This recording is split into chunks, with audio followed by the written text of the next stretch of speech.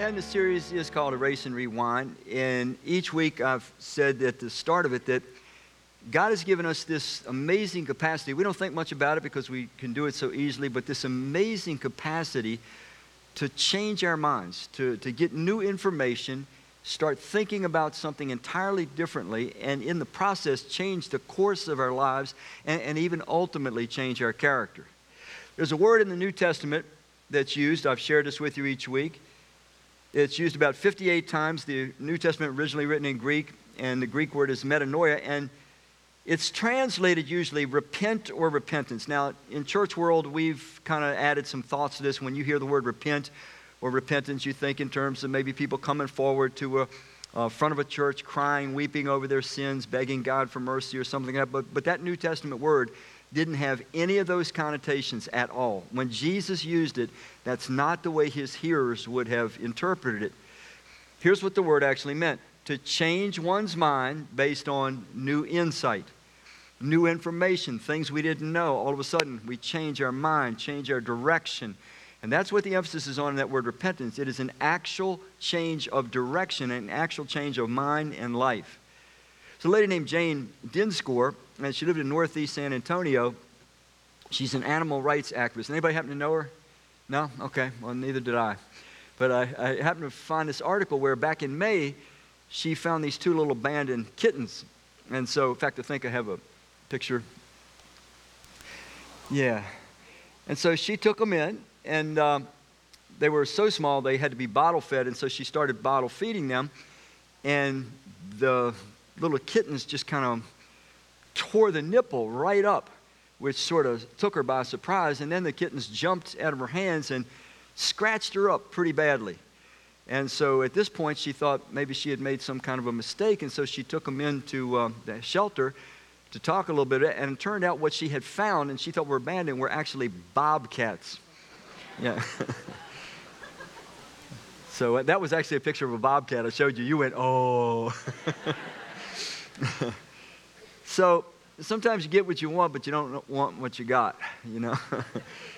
So I think she probably changed her mind about being the mother of those two little kittens once she realized that they were not exactly what she thought. Well, we're going to look at today, could your practices use an erase and a rewind? Do maybe you and I need a loving God to come close to us today when we're willing to be sensitive and humble and objective and talk to us about our practices? Maybe things that we've been practicing for many years, if not decades. We're going to turn to a portion of Scripture in the New Testament. It's called the book of Galatians. And so if you don't mind, turn to page 1315. It'll be Galatians chapter 5, but I'm actually going to turn you to chapter 1. So actually, if you want to turn to page 1311 to get us started. 1311, that's the New Testament book of Galatians. The Apostle Paul planted this church. He was the writer of 13 books in the New Testament, and he planted this church. It's in the area of Turkey. And then he wrote back to the church once he found that some problems had occurred. Some Jewish individuals had come into the church, and they started misleading these brand new Galatian followers of Christ and started telling them that they really needed to submit themselves to the Jewish laws and to Judaism, and that they needed to keep the festivals and the dietary requirements and a number of other things, and that, yeah, the Messiah was important, but you had to earn your standing with God by keeping these religious ceremonies and so forth. And so the Apostle Paul was greatly upset by this. In fact, look in chapter 1, verse 6. Excuse me, with my glasses. Yeah, it is verse 6.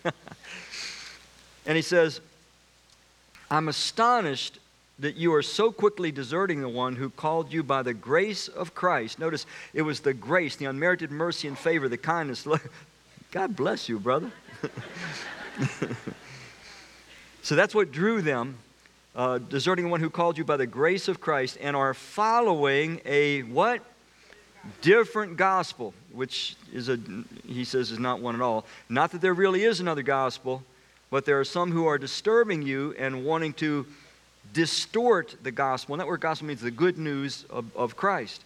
But even if we or an angel from heaven should preach a gospel contrary to the one we preach to you, let him be condemned to hell. So Paul felt very strongly about this. Go to chapter 5 now.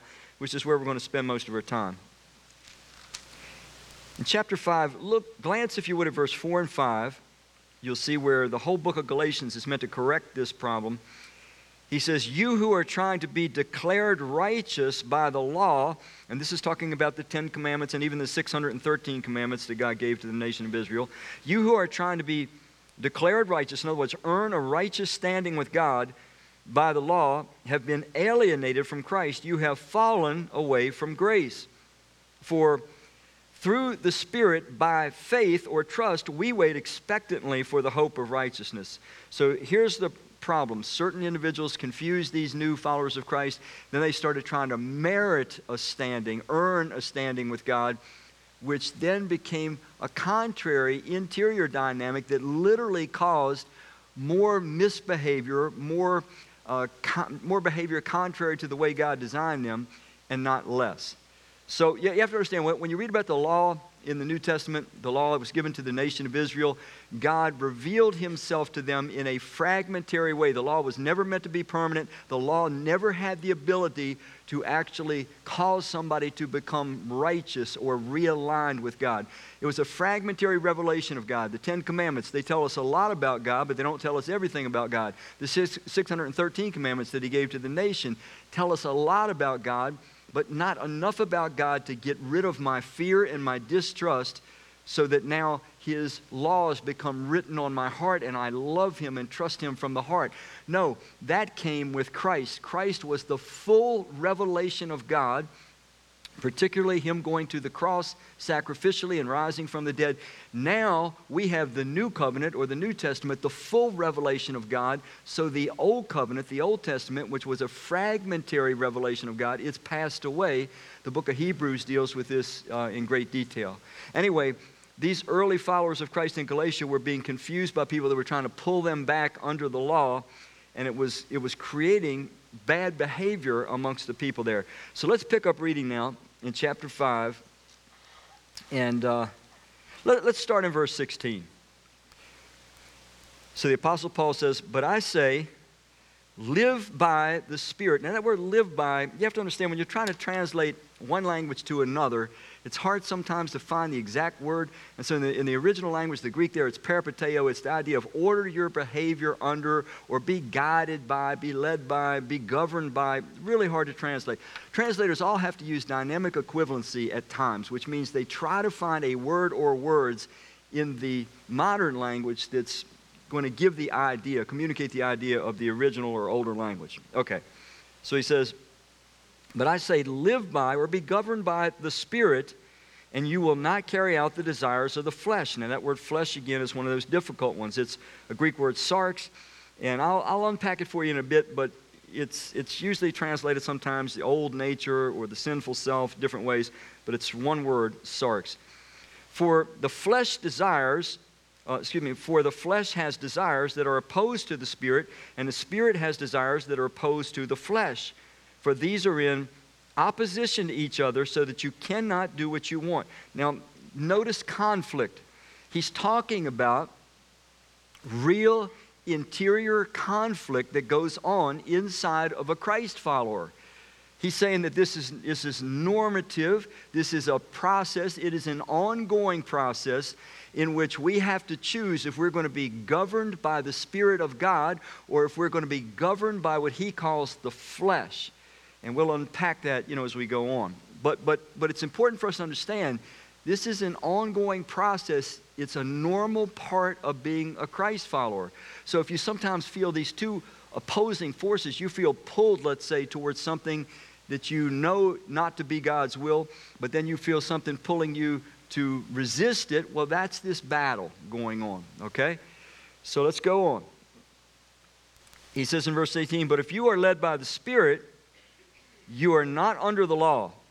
Now, he's going to give you a diagnostic. He's going to say, if you're wondering if the flesh is what's governing your perspective, if you want to know, he says, here's how you can tell. These are the things that being governed by the flesh produces. So let's look at this list. Hang on tight. Here we go. He says, now the works of the flesh are obvious. Sexual immorality, The Bible, sexual immorality is any kind of sexual activity that's not between a husband and a wife. Now, the works of the flesh are sexual immorality, impurity, depravity, idolatry, sorcery, hostilities, strife. What's the next one? Jealousy. These guys are the only ones reading with me. How many's got their Bible open? Can I see your hands? Okay, come on, let's get together now. All right, let's go back. Jealousies, outburst of anger, selfish rivalries, dissensions, factions. And what is the next one? Envying. And look what's right beside envying. What's the next one? Murder. Now look at that. You know, envy we think of as being, you envy somebody, big deal. Right beside murder. And what he's saying is that if we're living, being governed by what he's calling the flesh, and I'll unpack that in a bit, that all these various things can be produced. It just depends on the circumstance and the person. So he goes on. Envying, murder, drunkenness, carousing, and similar things. Notice he's not writing a comprehensive list. He says, and similar things, all kinds of things. By the way, this is one of those big sin lists in the Bible, but there's numerous sin lists in the Bible. This is not meant to be comprehensive. I'm going to say something rather rapidly. It'll be on the video so that you can re-watch the video and copy these down and examine them.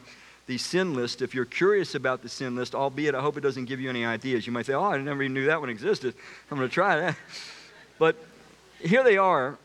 You have one in Romans chapter 1, verse 28 through 32, a real comprehensive one. 1 Corinthians chapter 6, verse 9 and 10, Mark chapter 7, verse 21 through 23, Revelation 21, 8, and Revelation 22, 15. So if you want to look at some of these lists, so the idea, he's not saying this is every sin there is to sin. He's just saying, hey, let me give you an idea how you can know if you're being governed by this fleshly perspective or outlook on life. All right. Now he says, now on the contrary, if you're being governed by the Spirit, here's what it will produce. But the fruit of the Spirit, and notice it's fruit, it's the idea that we're in a relational union with Christ. Our trust binds us to Him. And so it's this organic, natural thing, that this closeness to Christ, this understanding that our sins are forgiven, that we've been given the gift of everlasting life by Christ, that we are alive because He is indwelling us and He's going to help us to grow. It produces this kind of stuff. And so he starts listing it.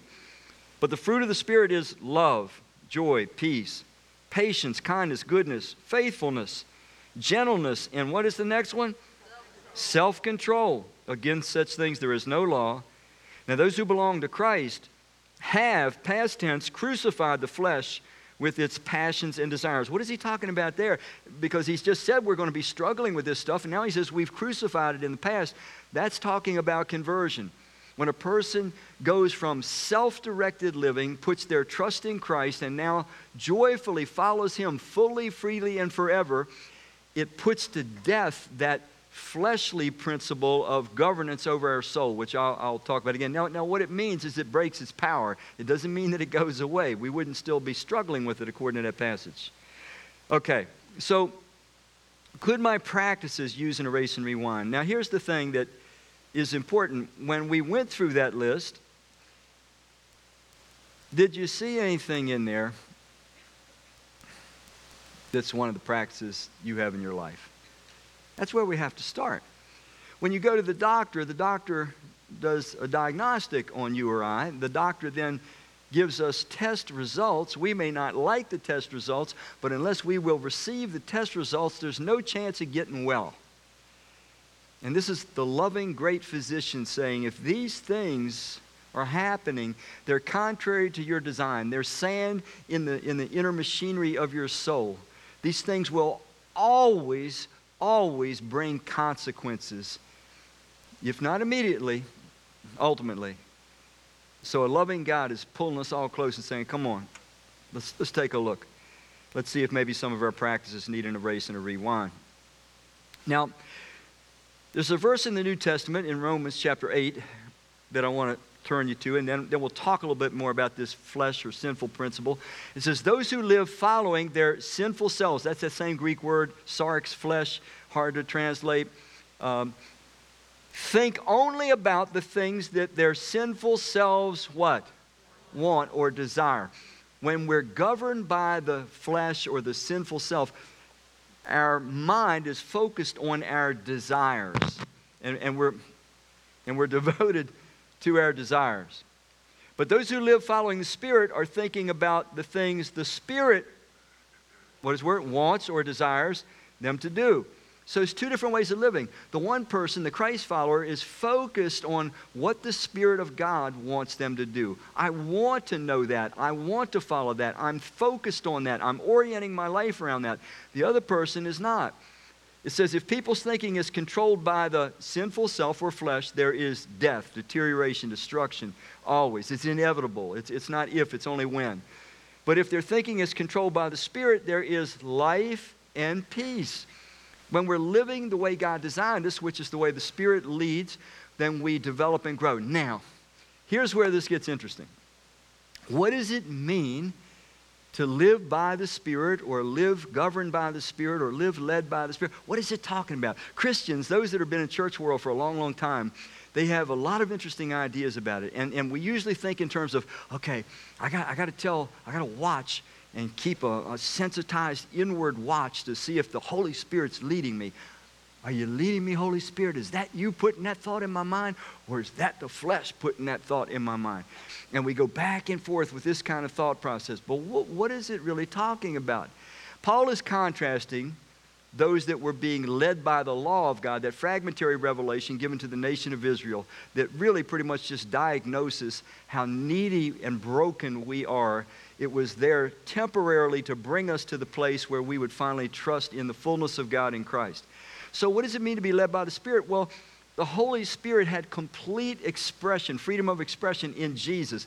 Jesus is God revealing all of His fullness, all that we can ever take in. He is revealing it to us, particularly in His crucifixion, His sacrificial death. We see that our God, the Almighty God, is sacrificially loving. Therefore, He is safe. He is the safest person in the universe. He is trustworthy. He is love incarnate. And all this revelation was meant to break down our fear of an almighty being, free us from our guilt and shame because Jesus came offering mercy and forgiveness, and bring us back into a trust relationship with our Creator.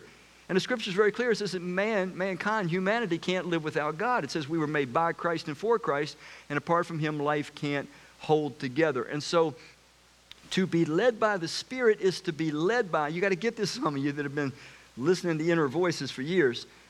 It is to be led by the revelation that God has given of Himself in Jesus. And the New Testament is where it's all recorded. To be led by the Spirit, to walk in the Spirit, is to be led by the information that God has now given to us that is recorded in the New Testament. Jesus said in John 15 and 16 that when the Holy Spirit came, He would testify about Jesus. John 16, that the Holy Spirit would show believers how to be led into the truth about Jesus. And so when we are led by the Spirit, it means that this revelation that God has now given of Himself in Jesus, and it's recorded in the rest of the New Testament, we have absorbed it. It's saturated our souls. It's saturated our minds. And it now directs, is that me? Is it you? It now directs our thinking, or that old flesh-governed perspective. And I'm going to break that down for you here in just a minute. One last verse I'll share with you, and then I'll show you something.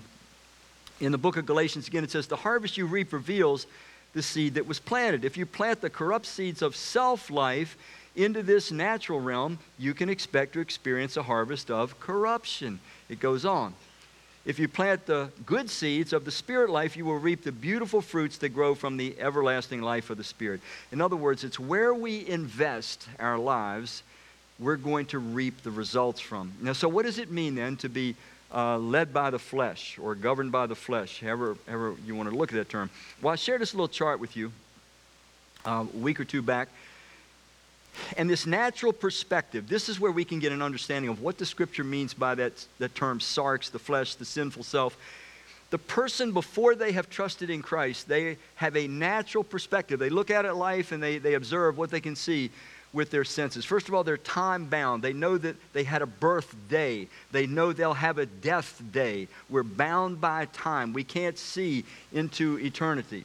We're sense governed. If I can't see it, taste it, feel it, touch it, smell it, hear it, I don't know for sure if it exists. And so that governs my sense of reality. And I'm driven by the fear of death, whether I think about it or not. I do know that the day is coming, and here's how it shows itself. I first and foremost seek to preserve my life. Self-preservation becomes number one, and self-gratification, or fulfilling my desires, finding something I like, finding something I enjoy that's pleasurable, that becomes number two, which makes me very vulnerable to do things that are contrary to my design, or things Scripture calls sin.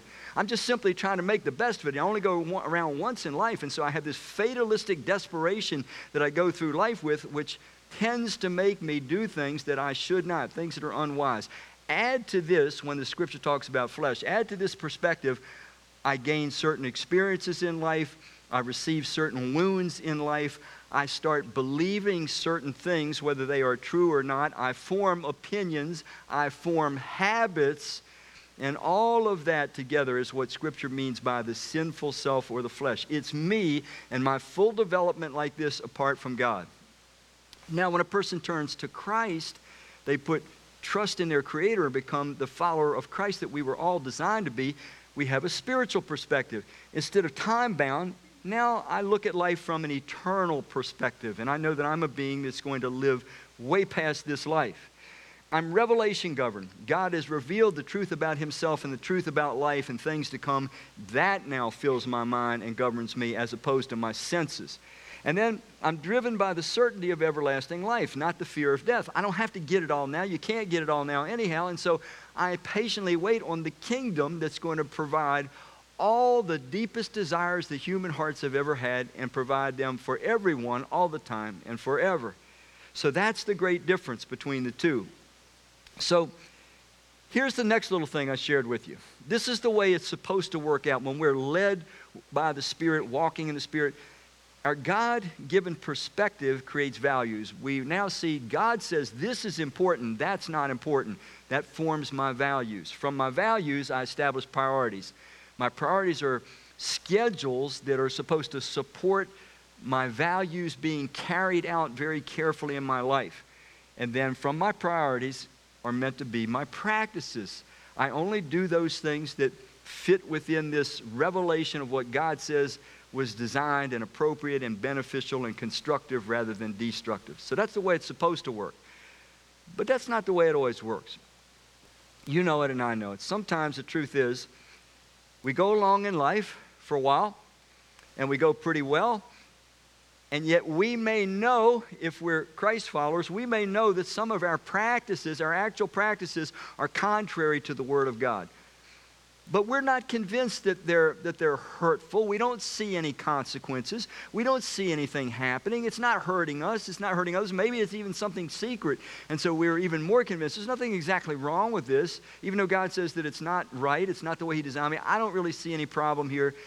Maybe some of us are even, we're just in the dark because we're young believers. We haven't had time to learn what God says in His Word about the way He designed us, what's appropriate, what's not appropriate. So for whatever reason, we're practicing some things that are contrary to God's will, which is the way He designed us. But we don't feel like it's a big deal. We don't feel like it's bothering us. We don't feel like anything's happening.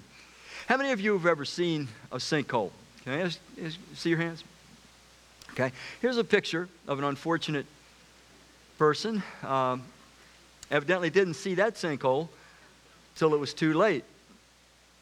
Now, sinkholes are interesting because a sinkhole, it just suddenly happens. The road was good. Maybe that road was good for months, years, maybe decades. That person could drive on that piece of road and everything was fine. And then suddenly they drove on the same road that they had been driving on for years or decades that was fine, at least as far as they knew it was fine. But all of a sudden, the very same road that they thought was fine, it collapses.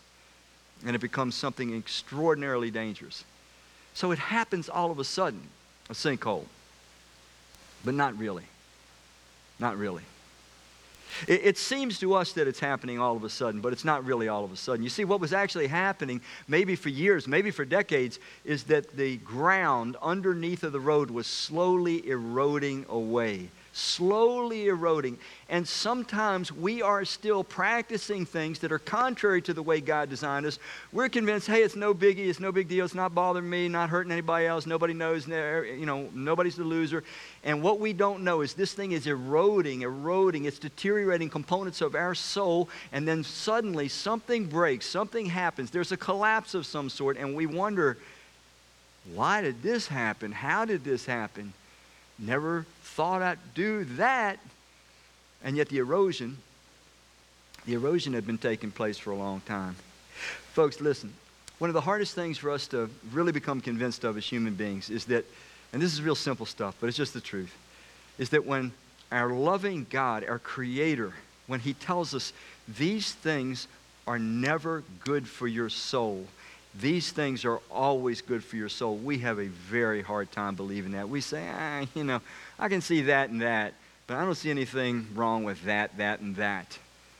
And until you and I become completely convinced that everything that God labels as sin, which just means it's something that's contrary to the way God's designed us, until we become convinced, convictions at our heart, that everything God says is sin, that it's going to hurt me. It's truly destructive. It may not hurt me today. It might be a decade from now before the collapse comes, but come it will. Until I become convinced of this, I can tell you we're going to have problems, and we're going to still find ourselves practicing some things that are contrary to our good. You see, it's hard for God to get us to trust Him on these kind of issues. But unless we do, we'll find ourselves, again, not walking in the Spirit, living this new life that's going to go right into eternity that Christ wants us to live. So we get what we want, but we don't end up liking what we get. Now, on the contrary, we have a choice. We could give what God wants, and we'll love what we get in return. All God wants of us is to be willing to trust Him and to be humble and to be teachable. That's it. That's all He wants from us. And if we do that, if we're willing to give Him our trust, our humility, our teachability, then He'll bless us with the life that we have always really sought and wanted. Romans 8:13 says it this way, or 8:12. No, it was 13. If you use your lives to do the wrong things your sinful selves want, you will die spiritually. See, we don't necessarily recognize what's happening, but our conscience and our God-enlightened reason is dimming and becoming less functional and less dominant, and we're becoming skewed inside, and we can't make good decisions. We're becoming desensitized. We don't even know what's happening. But if you use the Spirit's help to stop doing the wrong things, notice the Spirit, that revelation of God in Christ that's preserved for us in the New Testament, if we let this truth strengthen us, motivate us, guide us, direct us, if we use the Spirit's help to stop doing the wrong things you do with your body, you will have true life. It's just the way things work. There's an inevitability about it. Let me show you this little chart that I developed. This is what you and I are like before we return to Christ our Creator in trust, before we're reconciled to God, before we become followers of Christ because He has won our trust. Our desires are big. They grow disproportionate and they govern our lives. We start out as babies, You have some physical desires. You cry. When you cry, somebody comes and gratifies that desire. So you start learning a pattern in life. Get your desires met and you feel better. Our desires grow and grow because we don't know who we are. We don't know why we're here. We don't know the meaning of life and so forth. So our emotional and physical feelings, that's what I mean by our desires. They control and they govern our reason. In other words, my mind starts scheming, starts planning, how can I get my desires fulfilled? Our whole life starts revolving around, how can I get what I want, in other words? That's the way we live. Our conscience, it's lost its function. It becomes dull and distorted because it doesn't want to cause these desires to be frustrated, so it just gets non-functional so that it's not causing too much pain. We can all remember that certain things we once did that really hurt our conscience, we do them many, many times until finally we don't feel it at all. When a person turns to Christ, though, this is the way they look inside. Once we trust Christ, now our God-enlightened reason and our God-calibrated conscience, they take on great prominence. That's the way we were meant to function. Our God-enlightened reason and our God-calibrated conscience was meant to be the dominant, governing part of our inner world. It was meant to control and govern our desires. In our better moments, we all know this. For example, let's say you're in a workplace and you suddenly have a desire to say something maybe very angrily to your boss. How many have ever had an experience like that? You wanted to say something very angrily to your boss, okay? Many of us have. But most of you didn't do it because even though you desired to do it, you didn't want to lose your job. And so your reason asserted its might and stopped your desires. It governed your desires. But we can't do that ongoing. We can only do it in short spurts. So if I could have that drawing back. So this is the way God means for us. As we're growing spiritually, as we're investing in spiritual things, as we're studying God's Word regularly, as we're praying regularly, as we're giving regularly, as we're serving, as we're maybe meeting with other believers in groups and all these various things, as we're practicing doing the Lord's Supper, there's lots of various practices that strengthen us spiritually. So our God-enlightened reason is growing strong, which was God's intention. Our God-calibrated conscience is getting to be an accurate monitor now. And because it's growing in strength, our desires grow smaller. Those appetites come under control. And we live the way God designed us to live. We weren't meant to be governed by our desires and our feelings. We were meant to be governed by our God-enlightened reason. That's living in the Spirit, being led by the Spirit. That will produce those things we read. Love, joy, peace, patience, kindness, goodness, faithfulness, gentleness, self-control. So this is the way this life works out between the flesh and the Spirit. Now remember I said it's a struggle. Some of us, we're stuck. We've got like some habits that we just can't seem to kick. We hate them. We don't want to do them, but try as we will. We do good for a while. It's 2 steps forward and 3 steps back, and we get discouraged, and we get so fixated on the one habit that we can't conquer that we get discouraged. Listen, a lot of times what we have to do is focus on staying spiritually strong and healthy, because if you're spiritually strong and healthy, you're going to do a lot better ultimately dealing with that habit. And sometimes we need some structure to deal with certain habits. We need some help, some human support maybe. For example, to show you how something like this works, you might be embroiled in an argument with someone inside your house. It might be a friend, family member, uncle, who knows. But then you hear a knock on the door or the doorbell ringing, and you go to answer the door, and all of a sudden you see a little Girl Scout there selling Girl Scout cookies. You could go from instant rage to being very calm and collected. So we say things like, well, I get mad and I can't control myself. Yes, we can, if there's enough structure or certain people that we don't want them to see us behaving that way. And so sometimes when you're stuck with a habit, you need to create some structure, and maybe you need to get some help. But don't get discouraged. I mean, keep fighting the fight. This is a process. It's an ongoing battle. All right.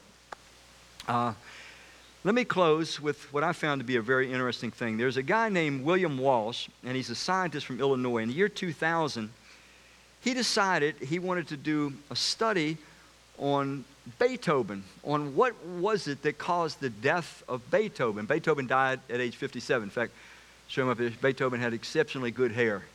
And so because of his good hair, Walsh decided to take a strand or two and analyze the hair to try to find out what killed Beethoven. And what he found was fascinating.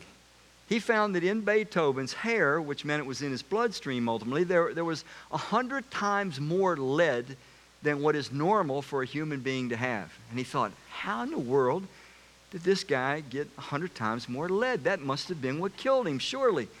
And what he found was this. Beethoven had a habit. He had a practice that had he been more aware, he might have lived longer. He liked to relax in some mineral spas that were near him, and he went very regularly to relax in the mineral spas. Well, in these relaxing moments, he was soaking up lead in abundance. And so you got to listen to this. So what he thought was a practice that relaxed him, gave him some relief, gave him what he wanted, fulfilled his desires, was actually slowly destroying him. I'm convinced that God's saying to some of us, You're going up and down that road in your life with those practices, and you think all is well with your life and soul. You're Beethoven. You're finding this practice to be enjoyable or give you some kind of fulfillment or relief or whatever, and you don't think anybody gets hurt, and the toxicity is building up. Take the other analogy, the sinkhole. The ground is eroding below and you don't know it. Some of you, God brought you here today. I know this. A loving God brought some of you here today. But this is just for you. There are practices He's been trying to get you to deal with for years, maybe decades. And He's trying to say today very specifically to you, your time is running out. I love you. Let's avoid this. Some of us, He's trying to say, your life is not oriented around spiritual matters. And because of that, your soul, your spirit, is in a weakened state. And your flesh, your old self, whatever you want to call it, it's governing your life too much most of the time. And He's saying to some of you, you need to re-examine and reschedule and reorient your life so that you're getting a lot of spiritual input and nutrition. I mean, things like going to church, studying the Bible, prayer, all these things I mentioned before, they all build us up. The Lord's Supper, communion, they strengthen us. And for some of you, He's saying, you really got to get your life reoriented around this. So I don't know which it is. I do know I'm convinced at core that God meant this very personally for all of us, myself included, but for some of you in particular that are closer to a fork in the road than you ever expect. Let's pray, then I'm going to come back. We're going to celebrate the Lord's Supper together, one of those things that does strengthen us spiritually when we understand what it is. Father, you know us. You're trying lovingly to call us away from danger today and into health and righteousness and life and peace. Give us the humility and the sense to hear your voice and to take all the action we need to take. We ask it in Christ's name. Amen.